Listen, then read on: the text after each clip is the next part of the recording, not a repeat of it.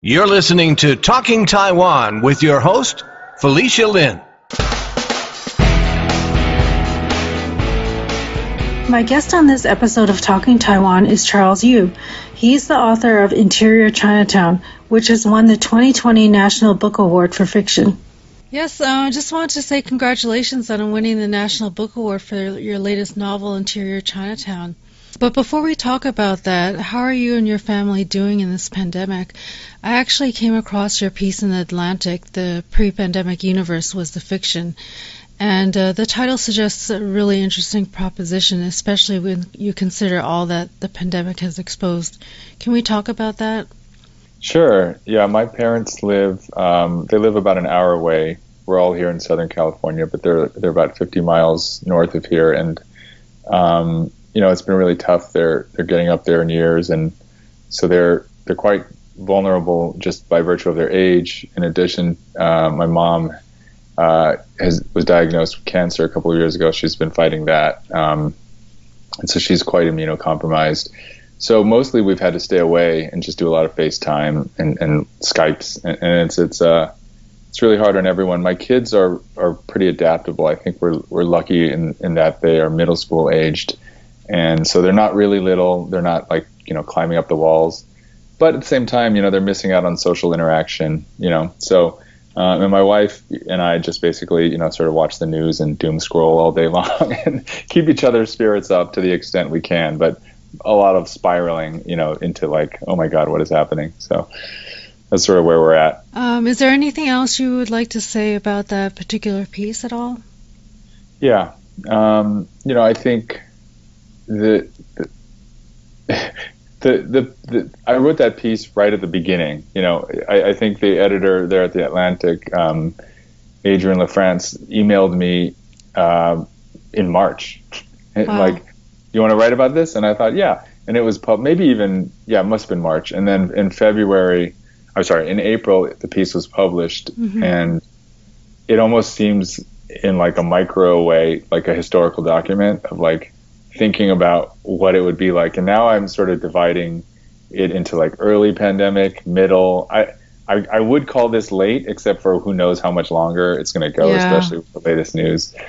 It's really just shaken up every assumption about what's important to us.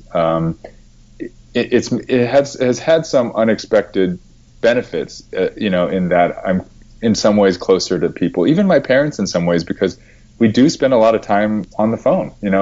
Because before it would be a weekly or bi-weekly visit for dinner, or lunch, and that would be not perfunctory, but there would be, you just get into the rhythm of life and you're not always connecting. And now it's we take nothing for granted. And of course, to state the obvious, there's also a lot of really scary things that we used to take for granted that we no longer do. And it's just had me thinking, as a dad, as a husband, as a son, but also just as a citizen, well, what am I supposed to be doing? Just not taking even a few years into the future for granted, you just think, oh, my kids will go to college, I'll get older, this, that. Who knows now? I really do feel that much up in the air, and I imagine I'm not alone. You're not, so I don't hope it's making sense at all. But. Yeah, very much so. I also came across one of your interviews on TaiwaneseAmerican.org, and I think you said something about that when you started writing when you were younger, you actually started off writing poetry. Is that right? Yeah, I wrote poetry when I was a little kid. I'm not exactly sure what prompted me to do that, but I liked reading. I remember carrying this little book bag around from when I was 3 or 4 years old. I don't think I could read the books yet, but I would just put books in there. And then when I was in 4th grade, our class took a trip to Yosemite, which was sort of weird because we were pretty young for a sleepaway trip, and I was inspired by the natural beauty, and I started writing poems, and my teacher found them, and that probably gave me the writing bug. And then in college, I went to undergrad at Berkeley, and they don't have a creative writing major, or they didn't when I was there anyway. I'm not sure if they do now. But I minored in creative writing, My Taiwanese parents were not thrilled with that, I'll be honest. They're very supportive of my writing since then, but I think they were afraid that I was going to try to be a professional poet. Don't do that. It's pretty hard. So anyway, I wrote poetry at Berkeley, and but I didn't start writing fiction until later. Oh, okay. And so do you still write poetry these days? No. I recently found at my parents' house, I guess it would have been like right at the beginning of the pandemic. I was there, or maybe early summer. I was cleaning out boxes and I found like some of my old poems from Berkeley. Wow. I was sort of cringing. I should throw them away, but no, I don't write anymore. So since this is the Talking Taiwan podcast, can you talk a little bit about your connection to Taiwan? Yeah. My parents are Taiwanese. They're immigrated here from Taiwan in the 60s. My dad came first, and he was an engineering student. So he came on a scholarship, a graduate scholarship, and he landed in Mississippi, which is, I write about it in the book a bit in terms of a fictionalized version. I mean, but that was the inspiration of that, just imagining what it would be like for him to end up there. And my mom actually also landed in the South somehow. She went to live with a relative who was in Alabama. So they both lived in quite a few places in the States. But yeah, they're both Taiwanese. And, you know, growing up, they definitely tried to instill that sense of identity, you know, that we were Taiwanese and what that meant. And, you know, we went to camps. We went to TAF, which is how I met Ho Chi Tai. My parents even helped organize a summer youth camp in Southern California where we live through TACL. So it was definitely a big part of growing up, that being a Taiwanese American. And so, yeah, that's basically it. Great. And how would you describe your latest book, Interior Chinatown? I would describe it as, well, it's the story of this guy, Willis Wu. He's the main character. And Willis, when the book opens, his job is to be generic Asian man number 3, which / delivery guy. Is kind of a all-purpose utility player. And I guess the easiest way to describe that is that he's kind of an actor. But the role he plays is both an actual part in a show called Black and White. And it's also his identity on some level. It's how he sees himself, because he's internalized how people see him to such a degree that that's sort of how he thinks of himself. And so the story is Willis starting out as generic Asian man, dreaming of being Kung Fu guy, which is sort of like the highest he can be. It's the bamboo ceiling, right? In this Black and White show, Asian guy can't get any higher than Kung Fu guy. And so that's what he dreams of being. And the story is really, told in this sort of strange way, right? It's a novel, but a lot of it, most of it is in kind of a screenplay format, really. It bends the rules of screenplay format, but nominally a screenplay. And so, some of it's about, Hollywood and representations of Asians in film in the U.S. And some of it is about those stereotypes in a larger sense. Now let's hear an excerpt from Interior Chinatown, read by Charles. Interior Golden Palace, morning. In the world of Black and White, everyone starts out as generic Asian man. Everyone who looks like you, anyway. Unless you're a woman, in which case you start out as pretty Asian woman. You all work at Golden Palace, formerly Jade Palace, formerly Palace of Good Fortune. There's an aquarium in the front, and cloudy tanks of rock crabs and 2-pound lobsters crawling over each other in the back. Laminated menus offer the lunch special, which comes with a bowl of fluffy white rice and choice of soup, egg drop or hot and sour, A neon Qingdao sign blinks and buzzes behind the bar in the dimly lit space. A dropped ceiling room with lacquered ornate woodwork, or some imitation. Everything simmering in a warm, seedy red glow, thrown off by the dollar store paper lanterns festooned above. Many of them darkened by dead moths, the paper yellowing, ripped, curling in on itself. You wear the uniform, white shirt, black pants, black slipper-like shoes that have no traction. Your haircut is not good, to say the least. Black and white always look good. A lot of it has to do with the light. They're the heroes. They get hero lighting, designed to hit their faces just right. Designed to hit White's face just right, anyway. Someday you want the light to hit your face like that. To look like the hero. Or for a moment, to actually be the hero. Well, what inspired you to write Interior Chinatown? It's weird because when I started writing the book, it was many years ago, like either 2012 or 2013. Oh wow! Yeah, it was in the mists of the past, and like it was very different back then. It was like I had some pages that were based on these characters, Dorothy and Ming Chen Wu, who they are immigrants. At that time, it felt kind of like magical realism. I don't know exactly what I was trying to do, but I thought there was something interesting about you came from one land, you ended up in another land, you don't know the rules of this new land. There's a kind of magic that will happen as these characters assimilate. Even now talking about it, I can see why it never worked because I can't figure out what I was trying to do exactly. I think I was hoping to wave my hands around and some like magic would happen. And then after years of searching for a better way to tell the story, I kind of stumbled on this idea of generic Asian man, of Willis Wu, and that gave like a character and a story arc, I guess, that it gave me a shape that really helped me understand what I was trying to do. So. Mm-hmm.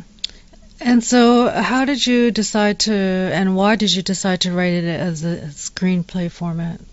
Well, I don't know. Decision is like a strong word. It's like you kind of, as a writer, sometimes I think I operate on instinct, and I don't think all writers necessarily do that. I think some are probably more deliberate. But I think when I heard the first few lines of this book, I said, that's interesting. I want to keep pursuing that. And once I realized what that meant, like who this character is, he's an actor, he's in this kind of fake show called Black and White, I thought, well, it would be very useful if I could create it as a screenplay, because then what you could do if you can read a screenplay is you can have the official narrative of the script, and then you can have his thoughts outside of the official narrative. And I wanted both levels. I wanted the story to work interior, and I wanted it to be also kind of technically a show that you could watch. It'd be a very weird show, but like to watch this show.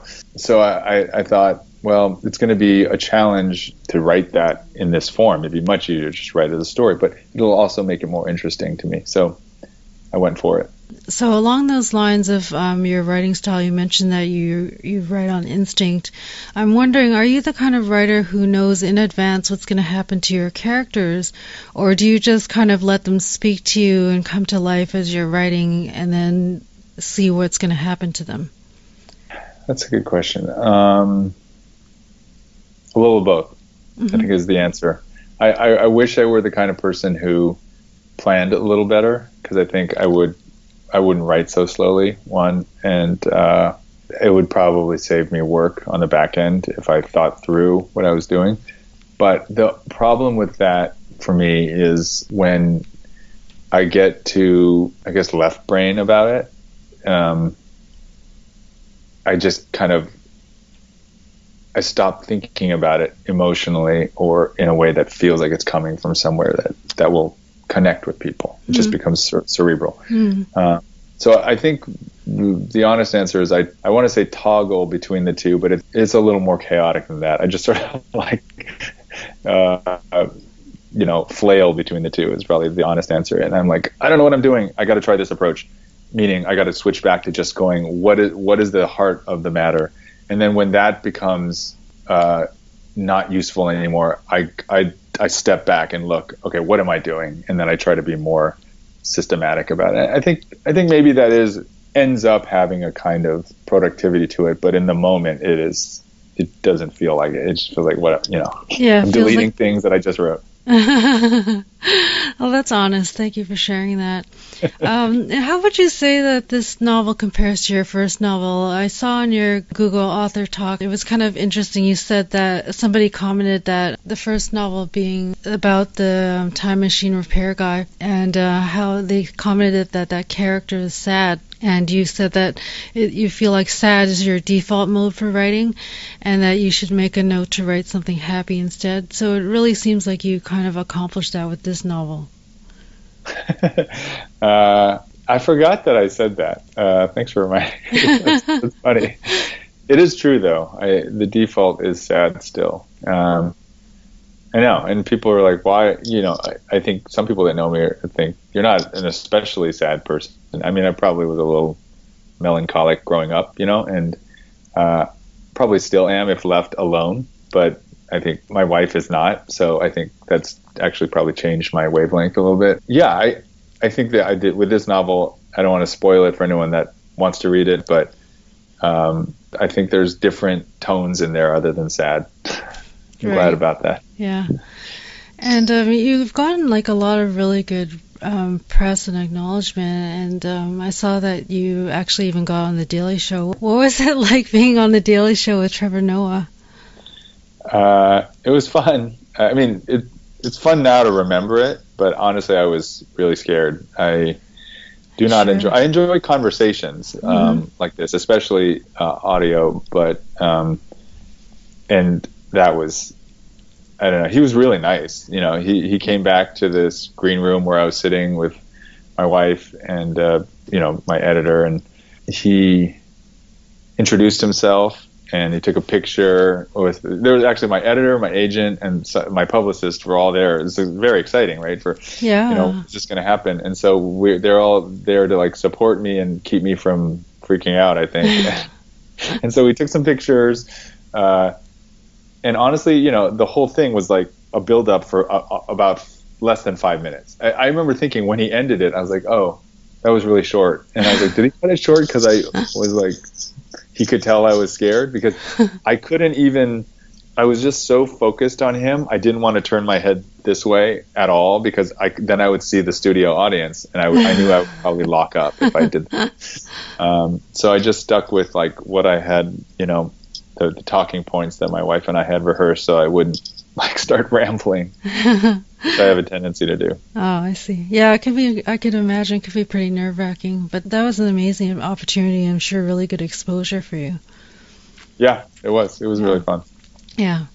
And you've also had some opportunities to write for TV, right? How did that come about, and did that lead to or help with your writing of Interior Chinatown?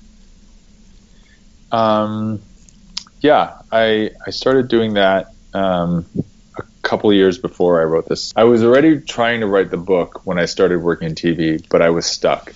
And I think after I had been working in TV for about, I don't know, two and a half years, this new format of the screenplay occurred to me. So it seems like that's probably what got me in the mindset of doing it, is I was suddenly spending all my time thinking about scripts, and of course, why not write a novel as a script? So, but yeah, I did that. I've been doing that since 2014. I was a lawyer for several years before that, and then I quit that to go work in TV. So that's sort of my new day job.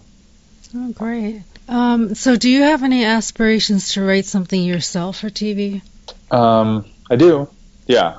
I mean, I'm working on a couple of projects now. We'll see if they actually end up, being ordered to series and ending up on the air. But yeah, I'd love to. It's hard. It's very different.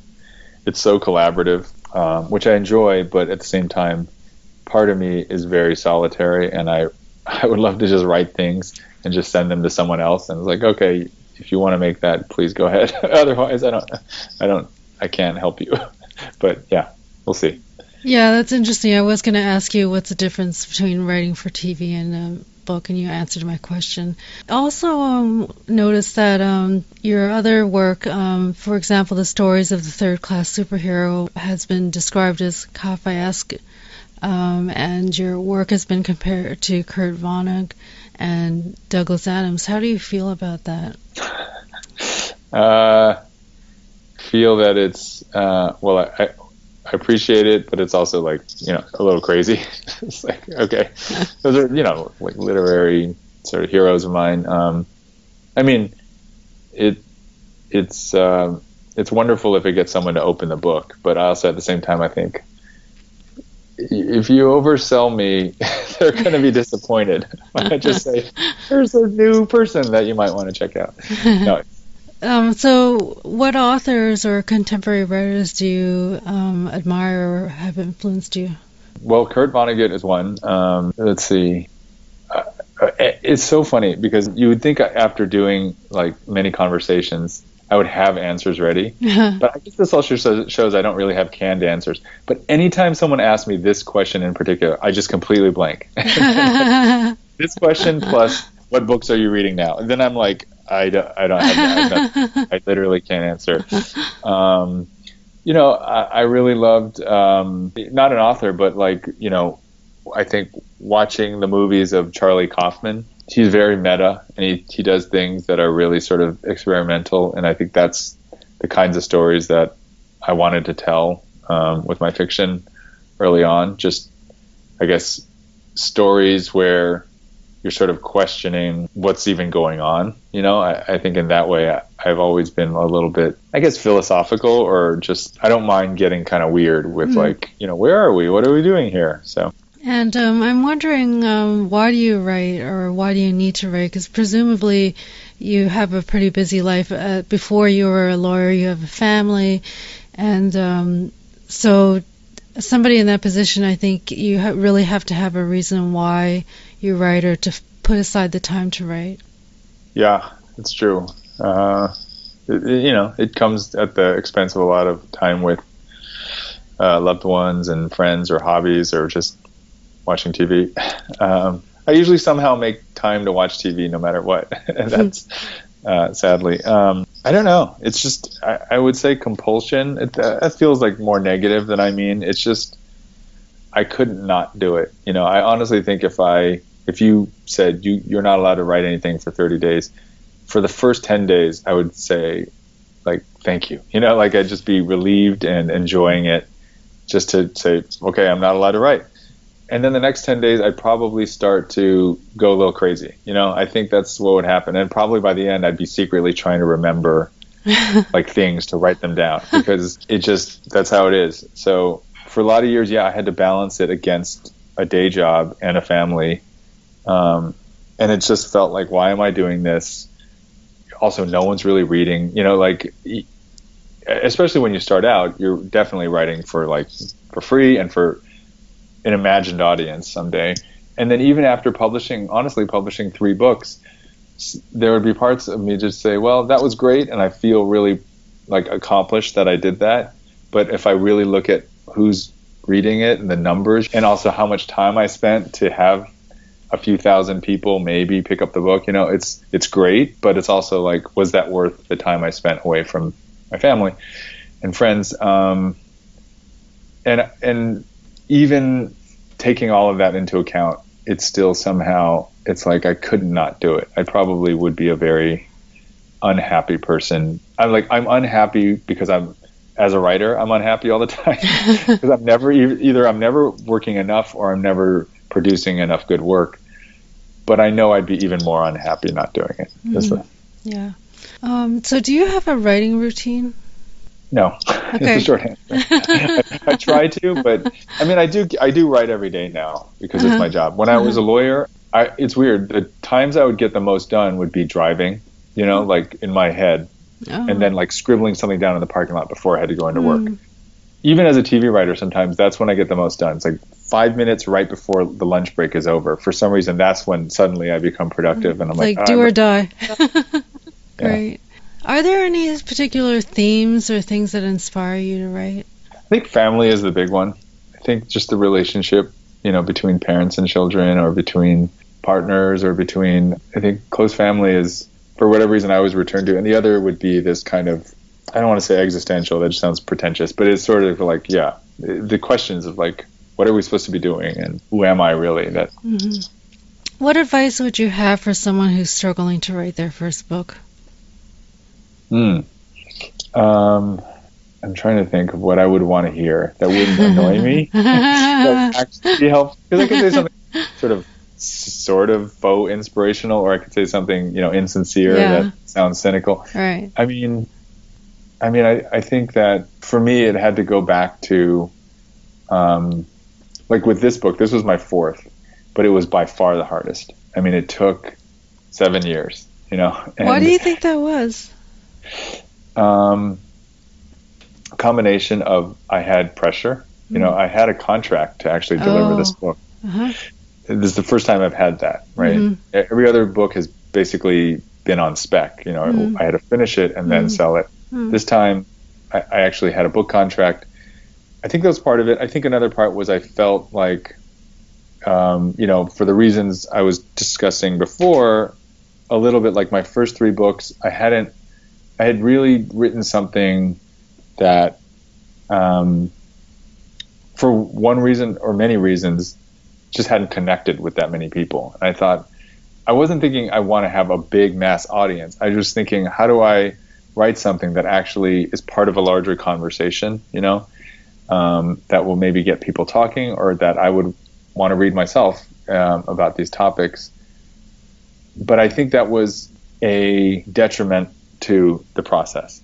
Yeah, to live up to that. Yeah, it really was. I think thinking about some imaginary audience that was bigger than my actual thinking, I eventually had to put that aside and just go back to the idea and say, it doesn't matter if 5 people read this, or 5,000 or 500,000. I had to get back to what I really felt like I had to say, and say it in the most pure, weird form that it wanted to be, and just let it be that. And so I guess if I had to give any advice, it would be that. It's, if you're struggling with a book and you feel like you have to say something, then it's worth it just to do it for itself, whether or not someone ends up putting it between their covers with the fancy logo. A lot of that goes away really quickly anyway after you publish the book. All that's left is really what you wrote. And people will find it if it connects with somebody. I also find, too, is that it's great to have, sometimes you get to go to a festival and there's 200 people in the audience. That's exciting. It's fun. Most of those 200 people, whether they read the book or not, if you don't interact with them, you're not going to, get the joy from that as a writer. Yes, you might have brought joy to the reader, but really it's like these one-on-one conversations like we're having right now that is sustaining to me as a writer. And I feel like that's what I think about when I'm writing, is that there's going to be, at some point, one person sitting alone in their room reading this, and I write for that person. Great. Is there anything else that you'd like to share about Interior Chinatown or your writing at all? Can you talk about how you transitioned into your job in TV then, maybe? Oh, yeah, sure. So I graduated from law school in 2001, and I worked as a lawyer until 2014. In that time, I had sort of like multiple phases of being a lawyer. I had the early phase of, I'm never going to make it. They're definitely going to fire me after 6 months because this is a hard job. I'm not cut out for it. I'm scared. But then, to my surprise, or maybe just dumb luck, I kind of scraped by. I was at this kind of high pressure firm, and I could tell I was not one of the favorites, but I learned a lot there in terms of working hard and being organized and sort of just getting up and doing it every day. And then I think I transitioned into this sort of slightly less pressure kind of phase, where for many years I was working in-house as a lawyer. And that kind of, there was this balance of, I had enough time to write that I could actually get stuff done, but it never felt like enough, between work and family and friends, I felt pretty stretched thin, but, I was still doing it. I was starting to publish, and that really felt validating. It was like, well, it's out in the world, someone will find it, and that's great. And so I really kind of let go of this idea that I had early on of like, I can't make it as a lawyer. I'm going to have to figure something else out. Maybe I can, I don't know, teach or something, like publish a book and someone will hire me to be a teacher, a professor somewhere. And I let go of that idea, and also because at that point my wife and I had a family. So I was like, well, how am I going to balance all this? Like, I think I need to stay a lawyer. Like, that's the stable, responsible thing to do. And I really I don't want to say came to peace. That makes it sound like I was struggling. I just felt like I let go of the expectation that I needed to have some huge success. I was just like, I get to write and I get to work for a living. That's great. And also, writing and money were very decoupled from each other. I didn't write for a living. And so I think that was freeing in a way. So at that point, I had struggled so much with the book that I did feel like I needed to take a little bit of a sabbatical from working, which was a really weird thing to do. I mean, we had just moved to Irvine, which is where we live now, and we have 2 kids, and I was like, could I really do this? But I just thought, I have to finish this book, or...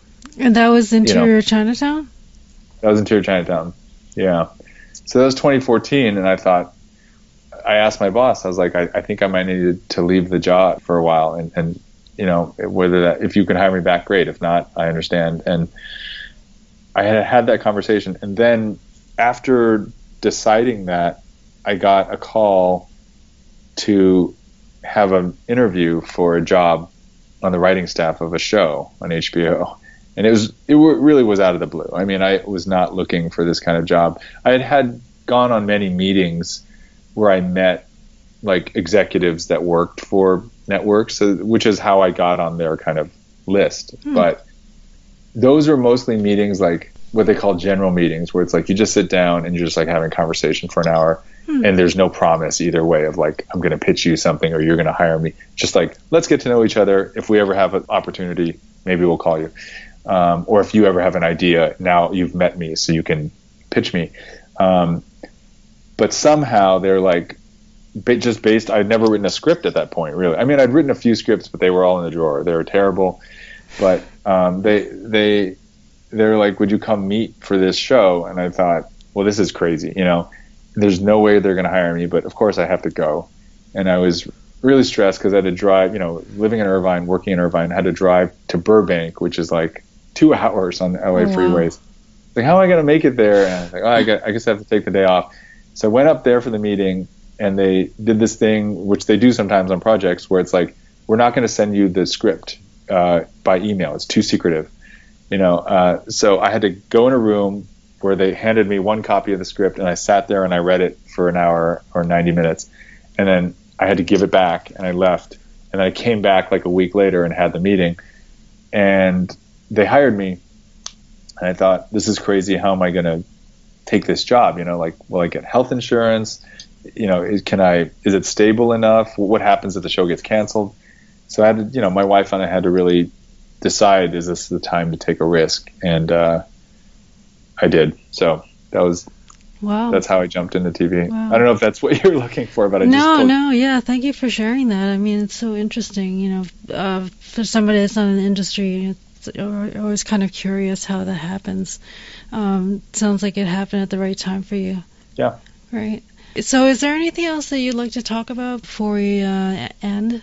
One other thing I thought about the book that I think I would love to share is that, and I think it's something inherent, so this might sound really obvious, but it maybe sometimes gets less talked about by me, but also it is the feature that it's really, the story is about how some people are thought of as, the heroes. And in this world, it's white and black are kind of the stars of the show.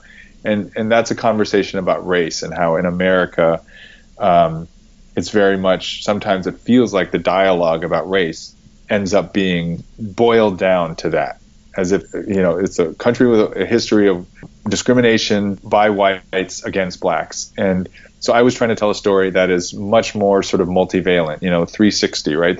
There have been Asians here. There have been, first, I guess, Chinese probably in the 1830s or something, they started coming. There have been, obviously, the waves of Taiwanese and others, Koreans that came, later in the 60s and 70s. And so there's a lot more sort of, to say nothing of all the other sort of races that are obviously here. But I wanted to talk about that in a sort of through the lens of Hollywood. I thought that was interesting. But I think the other thing that has nothing to do with Hollywood is about how Willis is really someone who thinks of himself as a background player, and like this idea that I think we do get from our stories, but we also just have ingrained, which is that there are stars and then there are people that don't matter as much. And I really wanted to tell a story about, like, what is it like for the character in the back? What is it like for the person who doesn't get to have their own story? Doesn't their story matter just as much? And I hope that people can come to the book. I guess this is not really a sales pitch, but I hope that there's a dimension of the book where people say, oh, I don't really care about that because I know what Asian stereotypes there are, or I don't care about a satire of Hollywood, But I really feel like, even though I do appreciate that people pick up on the Hollywood satire, I also hope some people might be interested just as a story about finding your own story, whether or not you care about that aspect. So I appreciate you giving me the chance to say that. Often it's like you won't get that question. You'll get, let's talk about the Hollywood stuff and the script. And I feel like sometimes even I forget that in all the writing of it, I wasn't just thinking of it as a Hollywood satire. It was very much like a story about something else. Yeah, I really appreciate you saying that because I really felt that in this whole Black Lives Matter latest movement and conversation and all that, it always seems that the conversation is always framed as black and white, but then, what about all the other people? And so I think it's very timely that your book is out at this moment in time as well. So how can people learn more about you? I have a website. Okay. We'll share that in the show notes. And like you said, I think I have an interview with, at TaiwaneseAmerican.org, which would be cool. And yeah, that's mainly it. I am on Twitter. If people want to, I don't tweet that much, and lately I'm just retweeting other people's thoughts. But I basically told you everything. There's nothing else to know about me other than this interview. So you covered it all. Okay, so everyone can just go to Talking Taiwan and listen to this episode. That's right. Great. Thank you so much, Charles. I really appreciate it. Yeah, I do too. Thanks, Felicia. It's fun. I've been speaking with Charles Yu, the author of Interior Chinatown, for which he has won the 2020 National Book Award for Fiction. To learn more about Charles, visit our website, talkingtaiwan.com. There, we'll list any links related to items mentioned in this episode. If you enjoyed this episode of Talking Taiwan, subscribe to us on your favorite podcast platform, tell a friend about us, or better yet, rate and review us on Apple Podcasts. Thank you for listening to another episode of Talking Taiwan. I'm your host, Felicia Lin. Talking Taiwan is brought to you by Forumosa.com.